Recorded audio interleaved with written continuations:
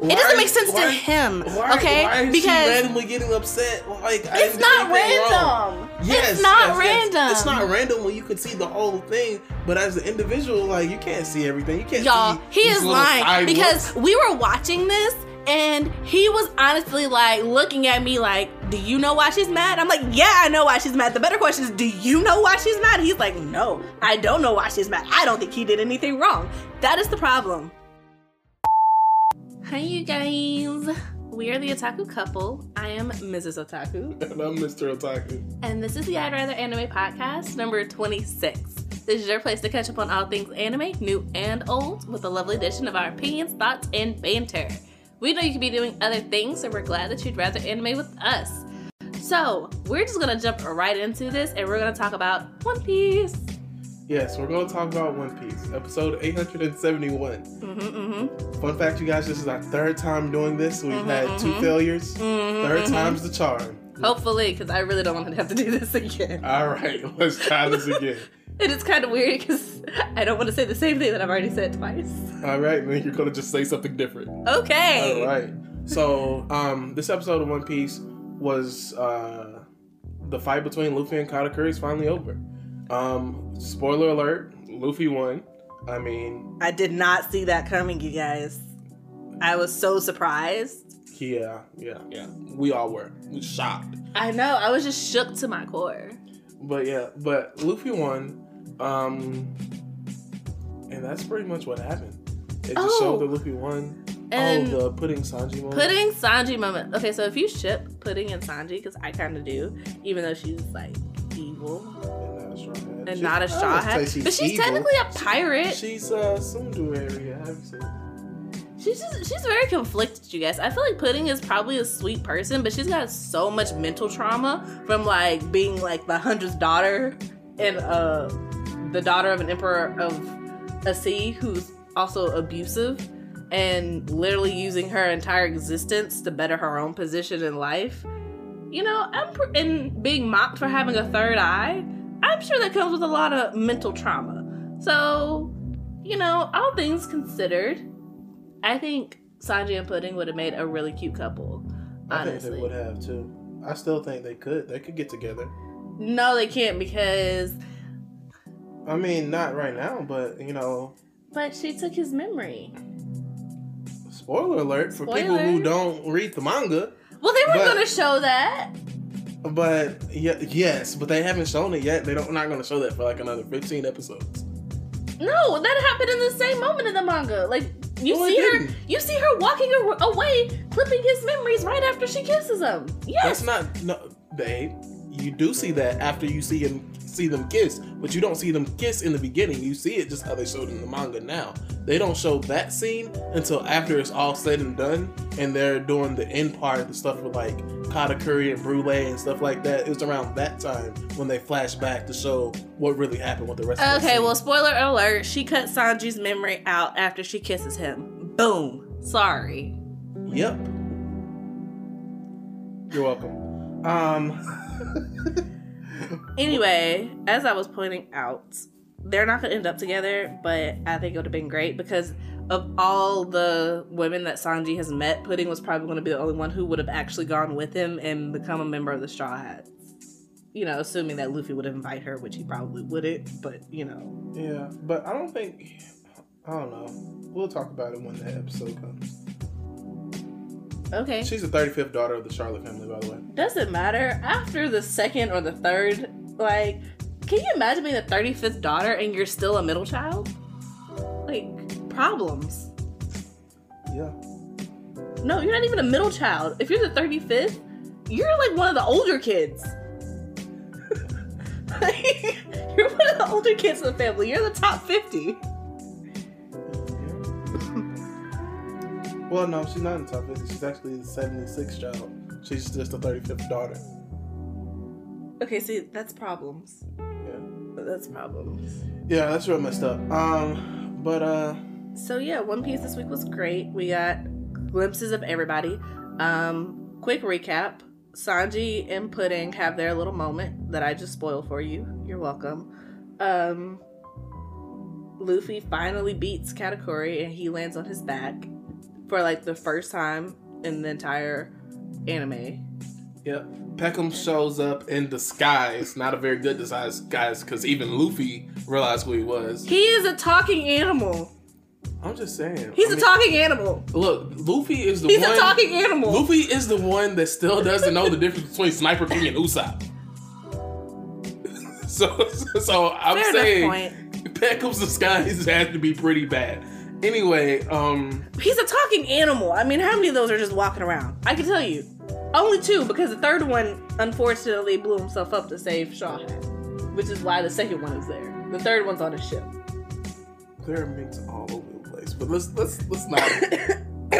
Sorry. Let's not go through that. So yes, Luffy beat Katakuri as I was giving my recap and was interrupted. All right, I'm gonna stop interrupting you. Go ahead.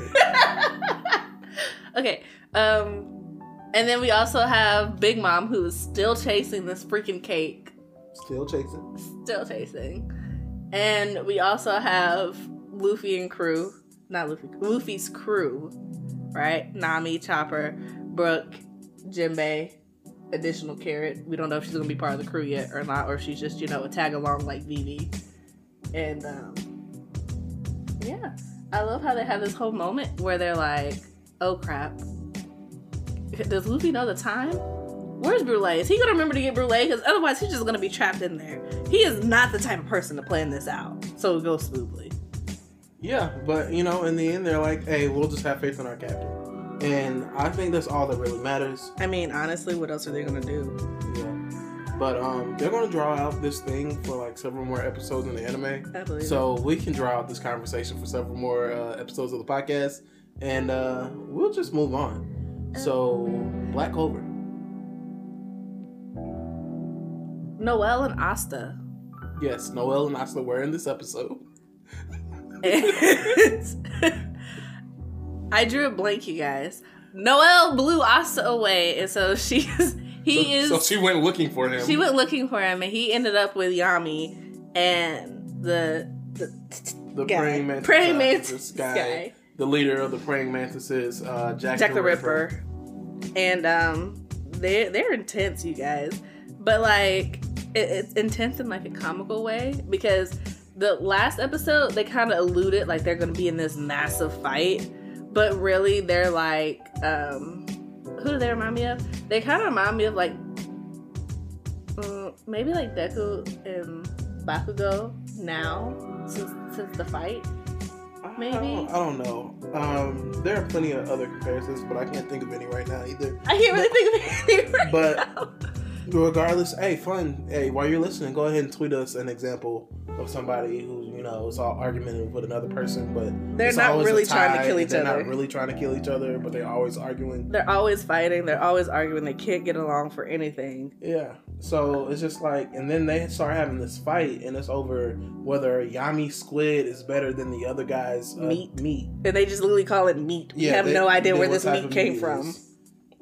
But it is what it is. Yeah. So they go through this whole fight where they're trying to be like, okay, we'll see who can sell the most. And then they're doing this game. And there's an anime where it's like they play this game where I don't know what kind of game it is. It's not a child's game that I've ever played, but it looks similar to rock, paper, scissors, except you say look this way, and then if you look that way you lose. Yeah. Or something like that. Yeah, so they play a bunch of little crazy little games like that, and eventually they end up just like, hey, go get Finral, and they go to a different place and they get ready to fight. And of course the Wizard King is there or whatever in secret looking at them.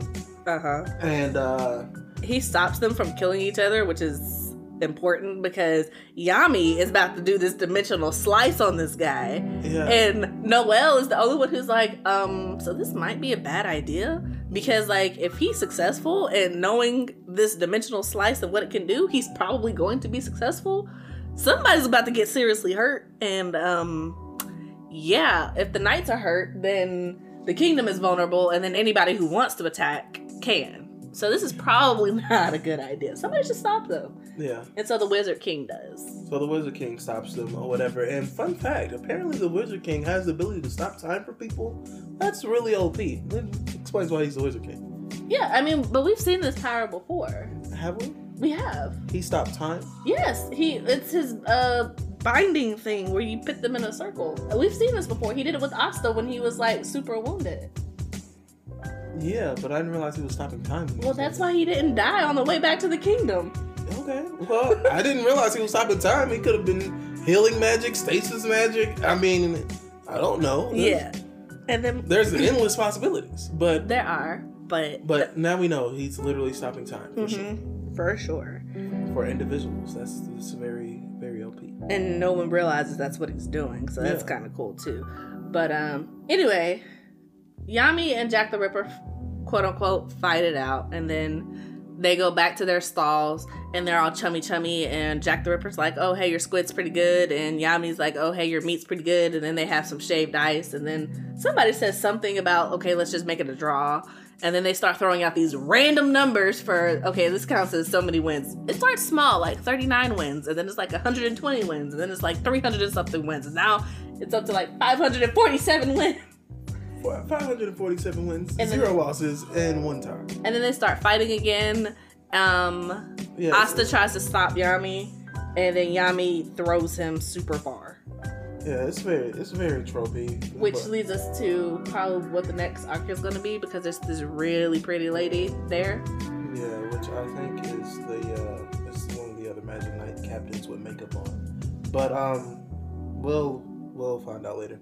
Moving on, we spent a lot of time on One Piece and Black Clover this episode. Oh, snap. Okay, so let's get a move on. Alright, so let's move on to our weekly anime. Boop, boop.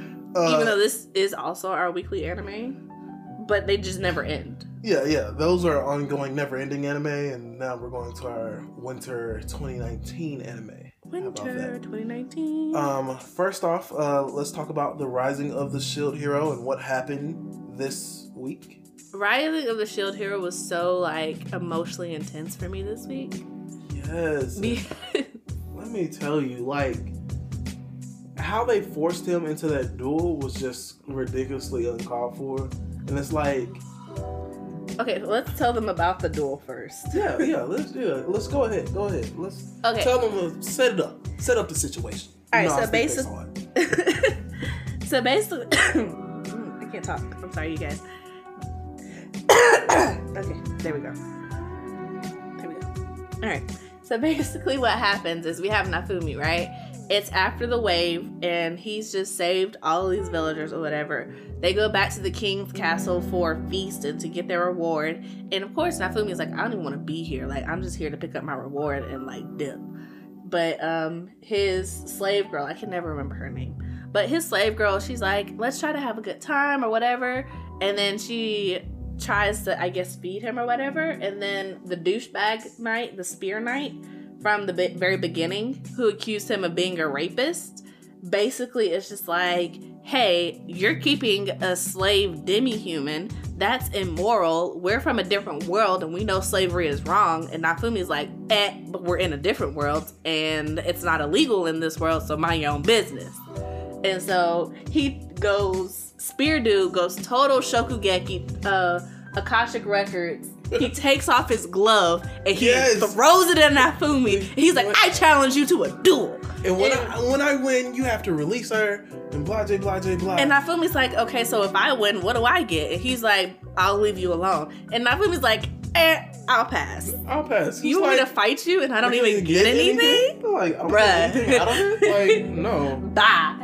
So Nafumi's like, I'm done. I don't even care about the reward. I'm out.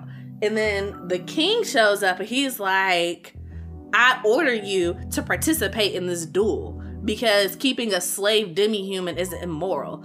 And pause for a second right here, right? You are the king of this nation. You can outlaw slavery. So if you think it's so immoral, why are you allowing it to happen in your kingdom? Let's think about this for a moment. Anyway, he forces Nafumi to take part of the duel or whatever. And what happens is kind of crazy. So, of course, Nafumi is winning because he's used to having to fight uphill battles. He's used to having pretty much to fight alone. So he's using his shield and he basically tells him, he's like, you know what? You have a spear, but you lost the moment your invincible spear couldn't pierce through my invincible shield. Yeah. And then he proceeds to like kick his tail all up and down the battlefield. And of course, the woman that he was accused of supposedly raping uses wind magic, interferes with the sacred duel, and the other guy, quote unquote, wins. And Nafumi's like, hey, you cheated. All of y'all saw her do it. Don't pretend like you didn't see it. And nobody says anything. And then Nafumi, basically, he just breaks down. He's like, I didn't ask to be here. I didn't want to be here. You're about to free my slave. And I'm not going to have anybody to fight with me. She's going to leave me. Like, y'all are just horrible people. I didn't want to be here. I just want to go home. This sucks. So he basically just goes into like this dark cloud or whatever. And he activates a curse. Yeah, some type of curse on his shield activates because he's like so depressed and basically the curse is basically like depression. He can't hear any of the positive things that anybody else says. And while all this is happening, we find out that the redheaded evil girl, I mean, I'm calling her a girl, but in my mind I called her something much, much ruder. But basically we find out that she's the princess of the kingdom, which is why everyone believed her, and why in the first episode he had to go back to the kingdom and everybody believed her over Nafumi and yada yada yada. I think her name is Mine or something like that. Mine? I think so. I think that's what the spear guy calls her. Yeah, something like that. But anyway, we find out she's a princess and that all of this was a setup because for whatever reason the royals do not like the shield hero. And we find out that the spear hero, who's like the older blonde guy who all the girls like, basically we find out that he's completely clueless and dumb. Yeah, and he's been manipulated by the girl and he doesn't even realize it. Right. So he's not actually a bad person. He's just stupid. He's just stupid. Mm-hmm. And so... But yeah, this whole time though, where all this was going on, first of all, they pretty much bound and gagged the slave girl or whatever so she couldn't talk or do anything. Or whatever, they kidnapped her, and they pretty much just kidnapped her and didn't ask her anything or whatever.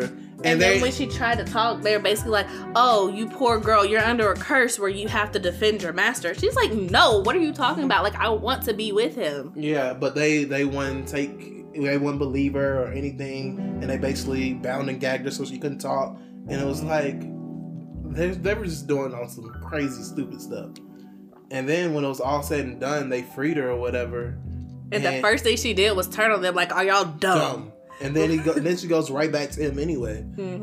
Like she's like, "I don't need to be your slave," or whatever. Comforts him. They have this real touching moment. And yeah, she's still part of his team, and it breaks the curse. And she's basically like, "How many times have I told you? It doesn't matter where you go through. Like, if we have to go to the pits of hell, I am going with you. You are my shield. I am your sword. We are together." And he's just like, Nafumi just breaks down because he's like, okay, so there is someone in this world who is not against me. And she's like, I heard the rumors. I heard them say that you're a rapist and that you're this and you're that. She's like, I didn't care because that's not the person that I know. And she's like, I don't care if everybody else in the world says that you're a bad person. I will continue to tell every single one of them that they are wrong. You know? Yeah. And it was just like, it was so touching and it was so intense. Like, the fight was so intense. And I don't know if it was just like the music or the way it was done. But my heart was beating so fast. It was emotional. At the end of this episode, I was just like, whoa. But my favorite part kind of was when the other heroes, the sword hero and the bow hero, they came up and they schooled the spear guy. Because we said he won the duel. But they came up and they were like, nah, you didn't win that. You lost. You lost. Like, she was over there using her wind magic and she cheated. Like, Nafumi had you beat. Like, you were done. Left or right, no questions asked. You lost that battle. Yeah, you lost. And he was like, but the nobles. And they're just like, she's the princess. The king told the nobles not to say anything, but go look at their eyes. They know the truth. Yeah. And that just kind of shattered everything for the spear hero because he was really like beefing himself up. Like, oh, I did it. You're no match for me. I came back and it was an underdog win. Like, and they're like, nah, you were done. Yeah, like he wants to be honorable and he wants to be a good guy, but he's so easily manipulated. Yeah. So, like I said, this one was really intense. If you haven't been watching The Shield Hero, I would highly recommend it. Like, it's kind of intense, an intense emotional investment, but it's worth it, honestly. It's definitely worth it. But speaking of emotional investment and intense, The Promised Neverland. Oh my gosh. Okay, so can I talk? Because I've been talking a lot, so you can talk if you want to, but I want to talk. Go ahead. Talk. Okay, so The Promised Neverland. Okay, I am so invested. This is easily my favorite anime of this season. And so we have Ray, Emma, and Norman, right? So if you haven't watched Promised Neverland, this would be a good time to stop because I'm about to spoil the crap out of this. Yes, and you do not want to be spoiled for this one. You really don't. So okay, that was my waiting time. Yeah. So we have Ray, Emma, and Norman, right? They're trying to get away. They're trying to come up with a plan. They've been teaching the kids how to play tag. And so they're like, hey, just the three of us, we're going to need somebody else to lead the kids. Otherwise, the groups are going to be too big and we're not going to be able to, basically save everybody. So they're like, let's go ask two of the older kids. I think it was Don and Gilda. Let's go ask them if they want to help us or if they will help us. And they already know that one of the kids is a spy, right? And so the whole time, the anime is like dropping hints that Gilda is the one who's the traitor. Gilda is spying on them and reporting back to mom, right? So they approach them and they tell them the whole truth. They leave out the part where the kids are being killed. Then they just tell them that they're not being adopted, they're being taken by the monsters. And Norman gives them this false hope that they're not dead. That they're not dead, that they can still save them. And Ray approaches him and he's like, why would you tell them that? Like, tell them the truth. And he's like, we still know that somebody's a traitor among us, so I'm not telling them everything. And so Norman tells Ray, okay, so I told them both separate things. If one of them is the traitor, then we'll know. I told Gilda that there's a rope in the roof, and I told Don that there's a rope to escape underneath my bed. If one of them goes missing, then I know that who that person is the traitor. Yep. It sounds like a sound plan, right? And he explains to Ray, like, we gotta outsmart mom because she's gonna be watching us, right? Mm-hmm. And then we go through the whole episode thinking Gilda's the traitor because she even goes to like the other caretaker, the crazy one. Yes. What's her name? Sister Crone. She goes to her room in the middle of the night, and Emma sneakily like goes and follows her because she's like, why are you leaving during the middle of the night? And basically Sister Crone was trying to get Gilda to be a spy for her, and she was like, I know you've been talking to Emma, Norman, and Ray. What did they tell you? And basically Sister Crone basically shows her hand to Gilda, and Gilda pretty much denies it and walks away. Because she honestly doesn't know anything other than what they told her that day. And she's just like, me and Emma had a fight and we weren't talking like we used to, but I fixed it up. We're good now. So leave me alone. And then, but before this happens, we see mom get a note that says Norman Rope bed, right? Mm-hmm.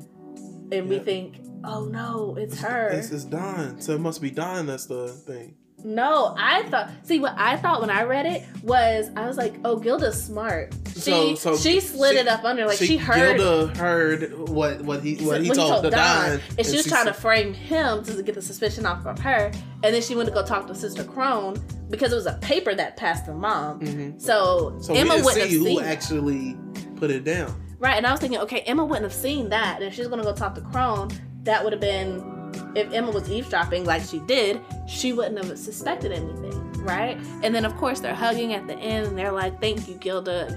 I knew that I could trust you or whatever. And then, at the end, we see Norman. They check Norman goes and he checks the Norman spots. And Ray both Norman and Ray, they go check the spots. And the rope is they still check the roof. And rope is still there. All right, they check the bed, and the rope is gone. So at this point, you're like, man, so it really had to been Don, but Don seemed like he was so dumb. It doesn't make sense. Like Don does not seem like he has the mental capacity to be sneaky double crossing, because he doesn't have the mental capacity to keep up with them, and that's shown throughout all the previous episodes. Like, he is not on their level. Yeah. So And then once Norman sees that the rope is missing, he stands up, he looks at Ray, and he says, so you're the traitor, Ray. Oh, and we're just like, oh. And then it dawned on me, it's like, he probably didn't tell the other two anything. He probably didn't tell the other two anything. He probably trusted both the other two off the jump and knew that the most likely traitor would have been Ray in the first place. Because, and you know what, that makes sense, because, you know, if Mom was going to have a spy, she'd probably go for one of the smarter ones, which means Emma and Norman already know the truth, which means the only person who's smart enough to even have a chance at manipulating them or seeing them and not getting caught. That's the biggest thing. Yeah. To see and report back and not get caught would be Ray. Yeah. And then there's also, you have to think about at the beginning, there's this whole time where Ray just watched them and he didn't interact with them. That was probably the time that Mom pulled him aside. It was like, hey, go figure out what's going on with them. Because Ray being himself, he seems like the type of person to keep to himself anyway. So if Norman and Emma were excluding him, he seems like the type to not really care. But then all of a sudden he's like, okay, you guys, I know something is going on. Spill. Yeah. So, I'm sorry. I'm a little invested in The Promised Neverland. And I'm super hyped for the next episode. Yeah, I don't see how you couldn't be. But yeah, it was super hype. But the thing is, earlier in this episode, like, Norman already asked Emma, like, what do you want to do with the traitor? Like, do we still take them with us, or what do we do? And Emma was like, I don't believe any of our brothers and sisters are bad people. And was like we should take them with us. Oh, and she's the one who pointed out to Norman that, you know, the only reason that somebody would betray us is because they're promised to live if they spy on us. But the thing is, we're going to run away and we're going to get away with it. So whoever is left, they're not going to be able... Whoever's left is not going to be able... Is not going to be able... to live. To live. Sorry, you guys. I got stuck. Like, stuck for real. She was stuck in a time loop. I was. All right. But, and then it dawned on Norman, like, what? And then he goes and asks Ray. He's like, what would make someone betray their friends or their family? And Ray, without pretty much even a pause, he's like, well, if they were promised to live, then they would probably betray them. And then I think that's probably what tipped Norman off. Because if you think about it, Mom wouldn't reveal her hand. She wouldn't tell the spy that, okay, if you don't tell me, you're gonna die. She wouldn't do that. She would manipulate them a different way. So the fact that he said that they were promised to live, I think that sort of gives away that he was the traitor. Yeah. Okay, so we can talk about this all day. I certainly can, but yeah, let's keep moving. We have the All right. We're definitely running way over time for this episode, which is fine. I mean, the rest of them are gonna go pretty quick. We'll see. But this one is gonna go really quick. Are we watching this again next week? I mean, probably, because the intro is dope. But the anime content is so lacking. Like, this episode was better than the last two episodes, but it still wasn't good. Like, it might bring this up to like a 4 out of 10. Yeah, I mean, basically what happened is you have Dororo.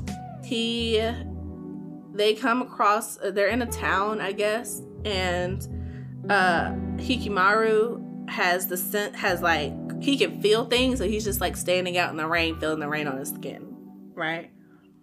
And we don't know what happened to the blind guy or the old monk guy or the priest or whatever. He's just gone. Mm-hmm. They run into this guy who's got this sword who's basically possessing him to kill people, and they fight and defeat the guy, and that demon was the one who took Hikimaru's hearing. So he can hear after defeating the demon. And honestly, my I guess qualm with Dororo is I'm not invested in it. Like, it's an interesting plot, someone hunting down the demons who took all of his organs, and every time he kills one of them, he gets something back. Yeah, like the premise and everything of the show is good, but the show itself is honestly, it's not that entertaining. I don't know enough about the characters to be invested, because the only one who can actually talk and hear anything, we don't know anything about them. Like, why is the show called Dororo when it's not about him? Yeah, it's not about him. And we get so much information about characters who don't even matter. Like the swordsman, we find out that the house that they're staying at, that's her brother, and he was summoned by the army, and he didn't want to go, and they come from a rich family, and he had to leave his sister behind, and he didn't want to kill anyone, and then he got hold of the sword, and he just started killing people, and killing people, and killing people, and without the sword, he was nothing, and so he'd rather die with the sword than without it, and he left his sister behind again. Like, I don't care. He literally died at the end of the episode. I don't need this much about him. Yeah. It's just like, And even this episode, like the premise of it, like a sword has an evil demon in it, and it thirsts for blood, and once you grab onto the sword, it takes control of you and makes you start killing people. It sounds really good. Guy loses sword, Dororo picks up sword, Dororo and the guy, I still don't know his name, Hikamaru or whatever, end up fighting, and he gets the sword away from him. Sword ends up back in the original guy's hand. The original guy dies. Alright, that actually is not necessarily a bad thing, but the way this anime is portrayed and the way the story goes is not entertaining. It's not engrossing. You don't feel invested. Like, this does nothing for me, and I say we should move on and stop wasting our time talking about it. So, Domestic Girlfriend. Episode number 4. Domestic Girlfriend, episode number 4. Okay, so I like Domestic Girlfriend, honestly. Basically, in this episode, we have Natsuo, and basically Natsuo and Rui, I think that's how you say her name. Rui? Yeah. They basically confront Hina, their older sister, about having an affair with this guy, and they just sit down and they're like, this is dumb. And then the guy that she's dating tries to like justify it, like, we started dating 2 years ago, and I was married at the time, and I approached her, if that's what you're asking. And he tries to be like all calm and casual, like, I had wanted to meet you guys, but I didn't want it to be, like under this these circumstances, blah, and then, blah, blah, blah. And then you see a glass of water. No, there's more to it than that. Okay, go ahead. Basically, Natsuo was just not having it. He was like, what do you mean you want to meet the family of the woman you're having an affair with? Like, that's not normal. What about your wife? Is your wife okay with this? How does your wife feel about this scenario? And then he tries to justify it like, things are not always as simple in reality, and this is grown folks' business, and yada yada yada. And finally, a splash of water just runs down this guy's face. He just gets right in the middle of a restaurant, right? And we're thinking, okay, he just finished going off. It was him. Nope, it was Rui that threw the water first. She threw the water and ran out. It was epic. It was epic. And honestly, what I liked about that whole conversation is that even though they're high schoolers, I love that they were not taking any of his nonsense. And it really kind of showed you how immature Hina is and how simple-minded she is. At least in my opinion. Yeah. Because he's sitting here talking about, he's not even alluding to the fact that he's even going to leave his wife. He's just saying, he actually turns to her in the middle of the conversation and he's like, you understand that I can't just leave my wife. Like, that's not how things work in reality. And basically he was like, look, I'm married and this situation works out for me and you're okay with it and I'm okay with it. So I don't understand why we have to change anything. And both of them, Natsuo and Rui, are just like, are you dumb? Like, honestly, are you just dumb? And in the end, we see Hina, they go to Natsuo's mom's grave. I guess it's kind of like a yearly thing for him. And Hina's like, oh, I broke up with him because I realized that he isn't as important to me as you two are. So, like, basically she's like, oh, I saw the light after that conversation. And honestly, I think this could go one of two ways. I think he could go... First and obvious way is she's lying. She's lying to try to get them to feel better and... Get their relationship back on track. Get their relationship back on track or whatever. And she's just going to try to keep her relationship a secret so everybody's happy. But that's not gonna work out, and that's what's gonna happen. If that's not what happens, my great on to the writer for not making it as obvious as it clearly seems right now. I'm hoping that it goes option number 2, which is the way of Bunny Girl Senpai. How we have this one little arc, like this one problem that they deal with, and now that it's concluded, we're moving on to something else. Something else for these characters to do. Yeah, I'm hoping that this entire series isn't purely about him trying to get his senpai, or his sensei, to break up with someone or to stop having an affair with someone. I hope it's more than that, but we'll see. We'll see. We'll update you guys again next week. Yeah, I mean, if you have a Twitter, tweet at us which way you think it's gonna go. If you think Mr. Otaku is right, and we're about to have this really long series of trying to get an affair to end, let us know. If you think I'm right, for sure tweet at us and let us know that you think it's gonna move on to another problem. And just for the record, I hope that I'm wrong. But I hope he's wrong too. But it's not looking good. You know how anime can be very tropish. Yeah. But and if you need to know, I'd Rather Anime. That's where you can tweet us at. At I'd Rather Anime. Yep. All right, and the last thing that we watched. Oh no, it's not the last thing. Oh no, because we watched extra stuff. You know what? Did. Let's take an ad break first. Ad break. All right, thanks guys for sticking with us through that ad. And ad break. Yes. All right, so we also watched Real Girl, the first season. We're not going to go super into this. If you want to know more about what we think about Real Girl, you should follow us on Twitter. But yes, there were a lot of tweets during this show. Let me tell you guys something. We were not expecting to watch this show together or watch the show this week at all. We weren't. But it kind of just happened. It kind of just happened. So I was watching the dub version, and then Mr. Otaku came home from work, and he was like, oh, what are you watching? And I was like, oh, let's finish this episode together. And then we watched 12 of them. Yeah, I took a break and finished Kingdom Hearts in between, but you know. Yeah, that's a completely different But it was topic. still the same day. Yeah. No, it wasn't. No, it wasn't. Midnight makes it a new day. Oh, okay. Technicalities. Basically, Real Girl season 1. It's an ongoing anime, so I think they're in the middle of season 2 right now. They're 5 episodes into it, just like all of our other weekly anime. This is not joining our weekly anime list. We're gonna wait until it's completely done and then just binge the rest of the episodes. But basically what it's about is you have Sutsu, and basically he gets a girlfriend, and he's a complete like outcast, social outcast. Sits in the back of the room. Of course he sits by the window. I mean, it's an anime. Yes, because everybody sits by the window. They sit by the window, or His they girlfriend sit by is in the a different class, and she also sits by the window. Yeah.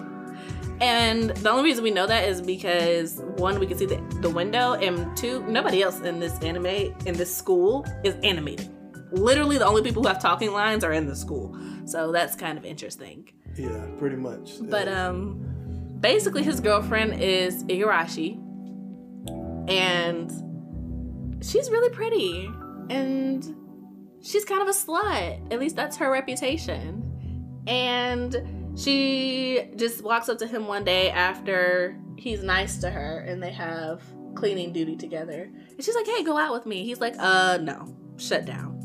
And then he gets to know her a little bit better, and then he asks her out, and now they're dating. And here's the thing. Here is the thing about Sutsu.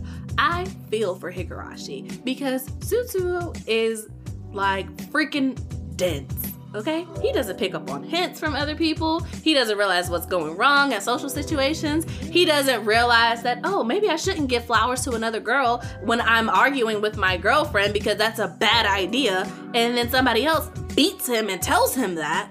And then, you know what he does? He goes and accepts a gift from said girl and then has the nerve to make a present for it and give it to his girlfriend like it was okay. And then turns around and gives some to the other girl too. Like, bruh, do you know what kind of trouble you're getting yourself in? But the reason I'm so passionate about this, the reason why I really feel for Igarashi is because the level of denseness that Sutsu shows in this show is equivalent to the denseness that Mr. Otaku has. And it's amazing because I was watching this and I was like, oh my God, they really had to have interviewed you to make this anime. There's no way that they could have just made this up without your help. Like, honestly, all those situation guys translate into real life for us. So I think they're gonna make it, honestly. I think they're gonna be solid as a rock once they get through these things. But, you know, I feel for her. I really do. Because it's frustrating. And they're like, the other people are like, can you catch a hint? Like, do you honestly? And the other people in the anime are so confused. And they're looking at him like, are you honestly this dumb? Do you not know why she's mad? He's like, no, I don't. Somebody, please tell me what's going on. He doesn't understand why they get angry and why they get upset and what's going on. And I understand that. I understand. Y'all, while we were watching things this, don't make sense. It's like, it doesn't make sense to him, okay? Why is because she randomly getting upset? Like, it's not random. Yes, it's not random. Yes. It's not random when you can see the whole thing, but as an individual, like, you can't see everything. You can't Y'all, see. He is lying because we were watching this and he was honestly like looking at me like, do you know why she's mad? I'm like, yeah, I know why she's mad. The better question is, do you know why she's mad? He's like, no, I don't know why she's mad. I don't think he did anything wrong. That is the problem. That is the problem. Yes. That is the problem. But let's move on to a different aspect of this character. He's kind to everyone. That's the problem.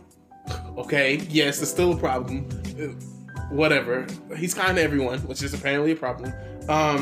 He doesn't care about what people think, so things don't matter to him. Like, there was this other guy, Takanashi or whatever, who was trying to get with Igarashi, and am I saying their names right? Yeah. Yeah. I'm just looking at you because I'm listening to you. Oh wow, that's new. Oh, rude. Rude. You know what? All right. So I'm done with this conversation. All right. So basically, he's like, "Oh, you're not good enough for her." Blah, blah, blah, blah. And they end up talking in this park or whatever, having this confrontation. Dude calls over his little sister, tells her to scream, and then of course a police officer comes over immediately, and he's like, hey, this guy was trying to grab my little sister or whatever. So it ends up being this big whole thing. He doesn't actually get in trouble because there's no proof, but I mean, the rumors spread immediately and this thing gets way out of control. He spreads the rumors. He takes a picture of it, of him getting arrested by the police, and he posts it all over the school. Yes, and it gets it gets bad, and like he doesn't have any friends, so and he's never formed any relationships with anybody at school. So he's like, even if I tell them the truth, they're not gonna believe me. So he was like, whatever, I'll just take his.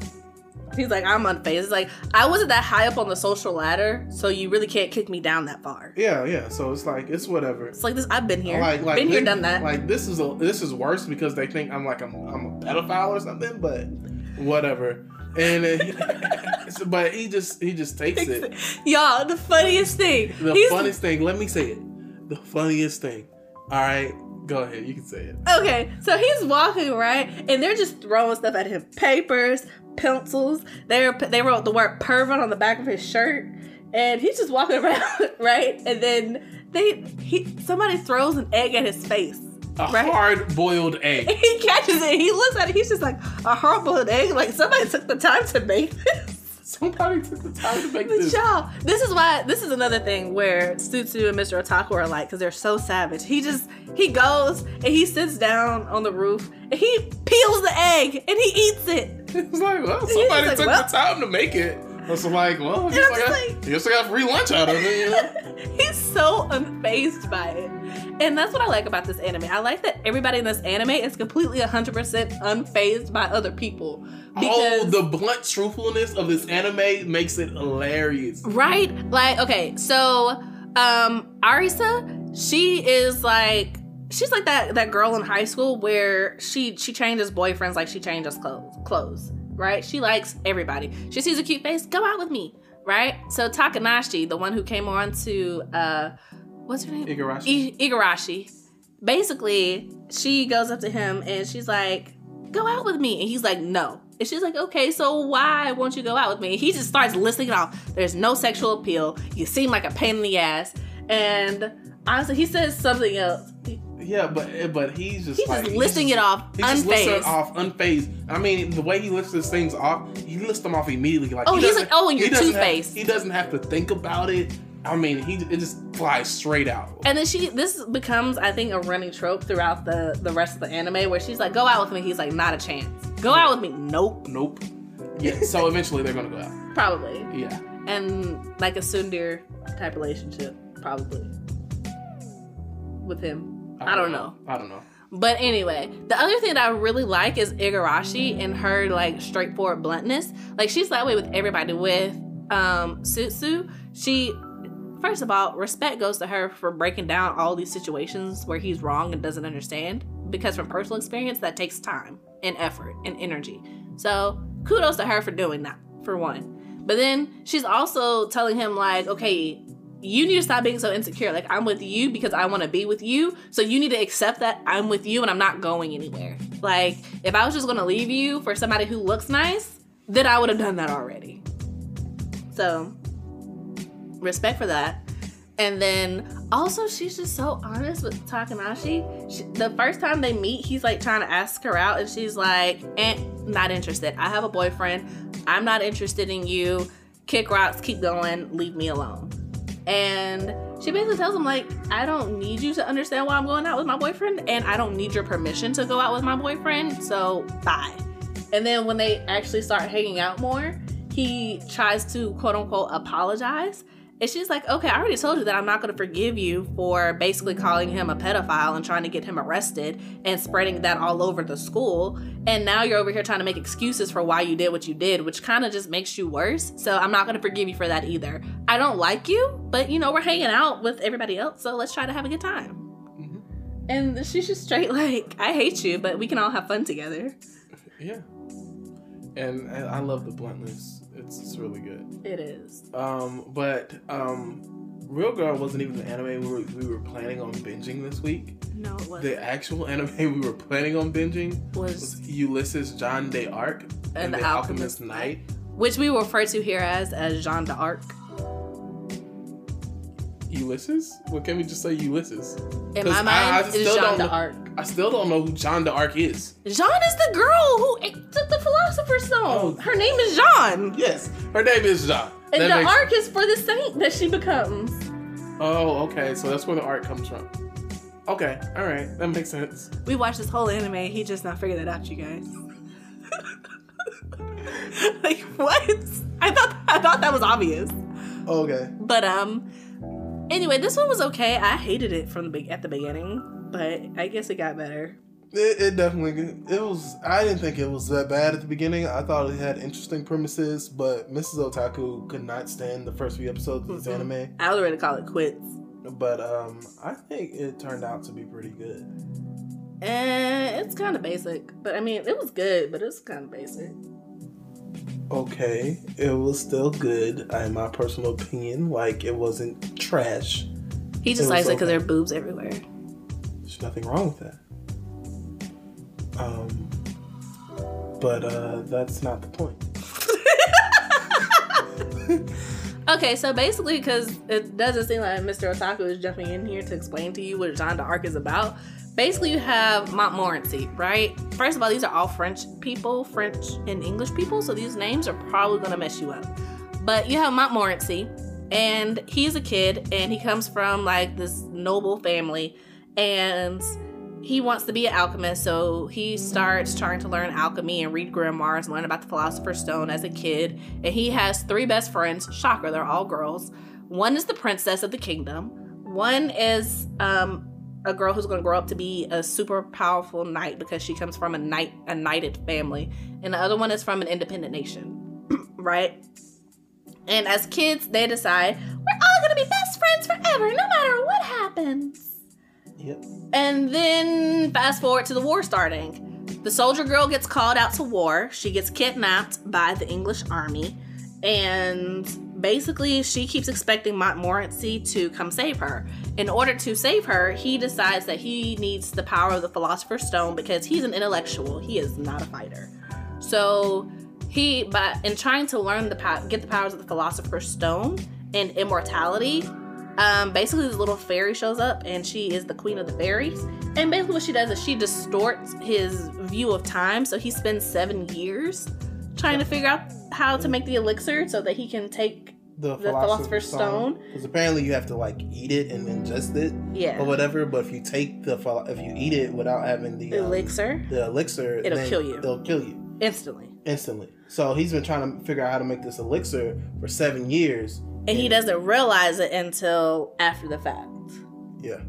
So, basically, their friendship is shot because he's disappeared for 7 years. He disappeared for 7 years, and he was nowhere to be found, and all of them needed him.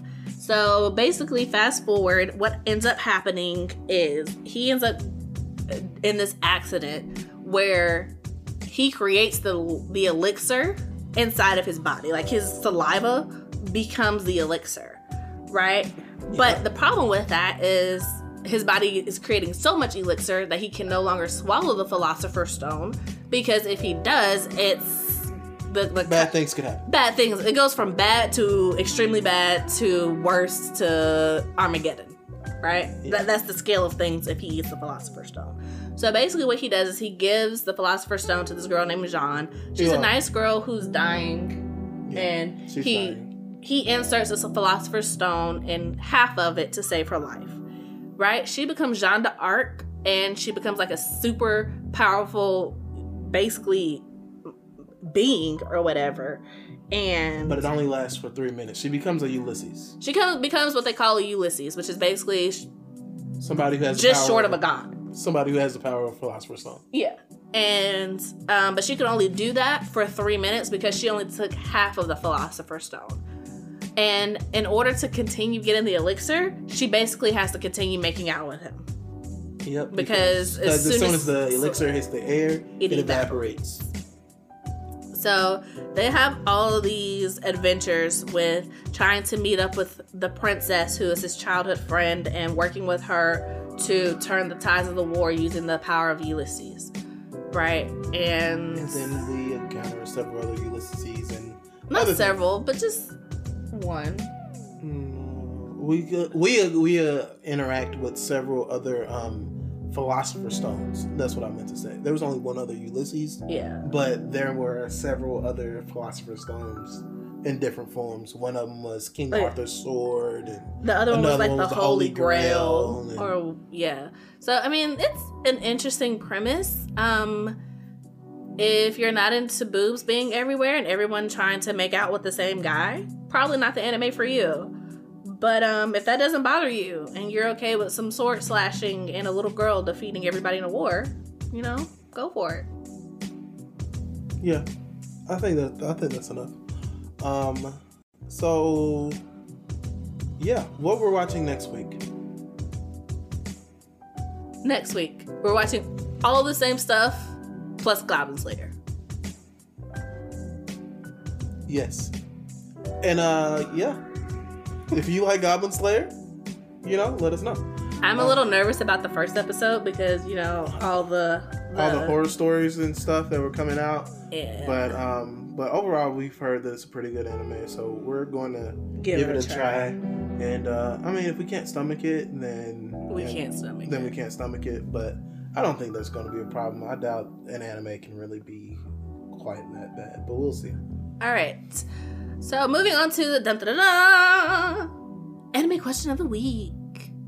So last week we asked you guys, who said this infamous quote? The difference between a master and a novice is that the master has failed more times than the novice has tried. So the correct answer to that was Koro Sensei from Assassination Classroom. So shout out to Mellows Anime. They were the first one to respond, followed by My Otaku Anime and Oldish22. Please, if you guys have a Twitter, please go follow all of them because, I mean, if you love anime, why not follow them? All of them know their anime. They have great anime content. And Oldish22 is also a streamer. So if you like, I think he does games. I have to double check. Follow him on Twitter and you'll find out. For sure. Oldish22 is OLDISH222. Mello's anime is Mellow S Anime. And My Otaku Anime is exactly like it sounds. My Otaku Anime. So go follow all of them. They're wonderful. Tell them that you heard about it on our podcast. And yeah, if you want to be giving us shout outs on our next podcast episode, number 27, coming up on that 30 mark real quick, then please answer our next question. And our next question is... Dun dun dun. What? Go ahead. You got it. Oh, it's not? Okay. Yeah, go ahead. What did Ciel... I can't even say his name. I can't even say his name. What did Ciel give up to make a pact with the demon who was one hell of a butler? We'll pin the question to our profile on Twitter and add it to our Instagram. If you have the answer, comment, retweet. You know what? He tried to do my job, you guys. I'll try. But anyway, the first 3 people to tweet us the answer, we'll give you a shout out in the next episode of the podcast. Yes, it's also going to be on our Instagram. So if you prefer Instagram over Twitter, you can also leave a comment there and it'll be just the same. All right. So that's it. Thank you guys for tuning in to this episode of the I'd Rather Anime podcast. If you liked it, please subscribe and then go tell your friends about it and have them subscribe. And then after you've done that, make sure you follow us on Twitter and Instagram at I'd Rather Anime and check us out at I'dRatherAnime.com. We know you could be doing other things, so thanks for animating with us. Until next time, peace. Out. While all this is happening, we find out that the redheaded evil girl, I mean, I'm calling her a girl, but in my mind, I called her something much, much ruder. They freed her or whatever. And the first thing she did was turn on them like, are y'all dumb? Speaking of emotional investment and intense. The Promised Neverland. Oh my gosh. Okay, so that's not normal. What about your wife? Is your wife okay with this? How does your wife feel about this scenario? So, like, can we watch some anime now?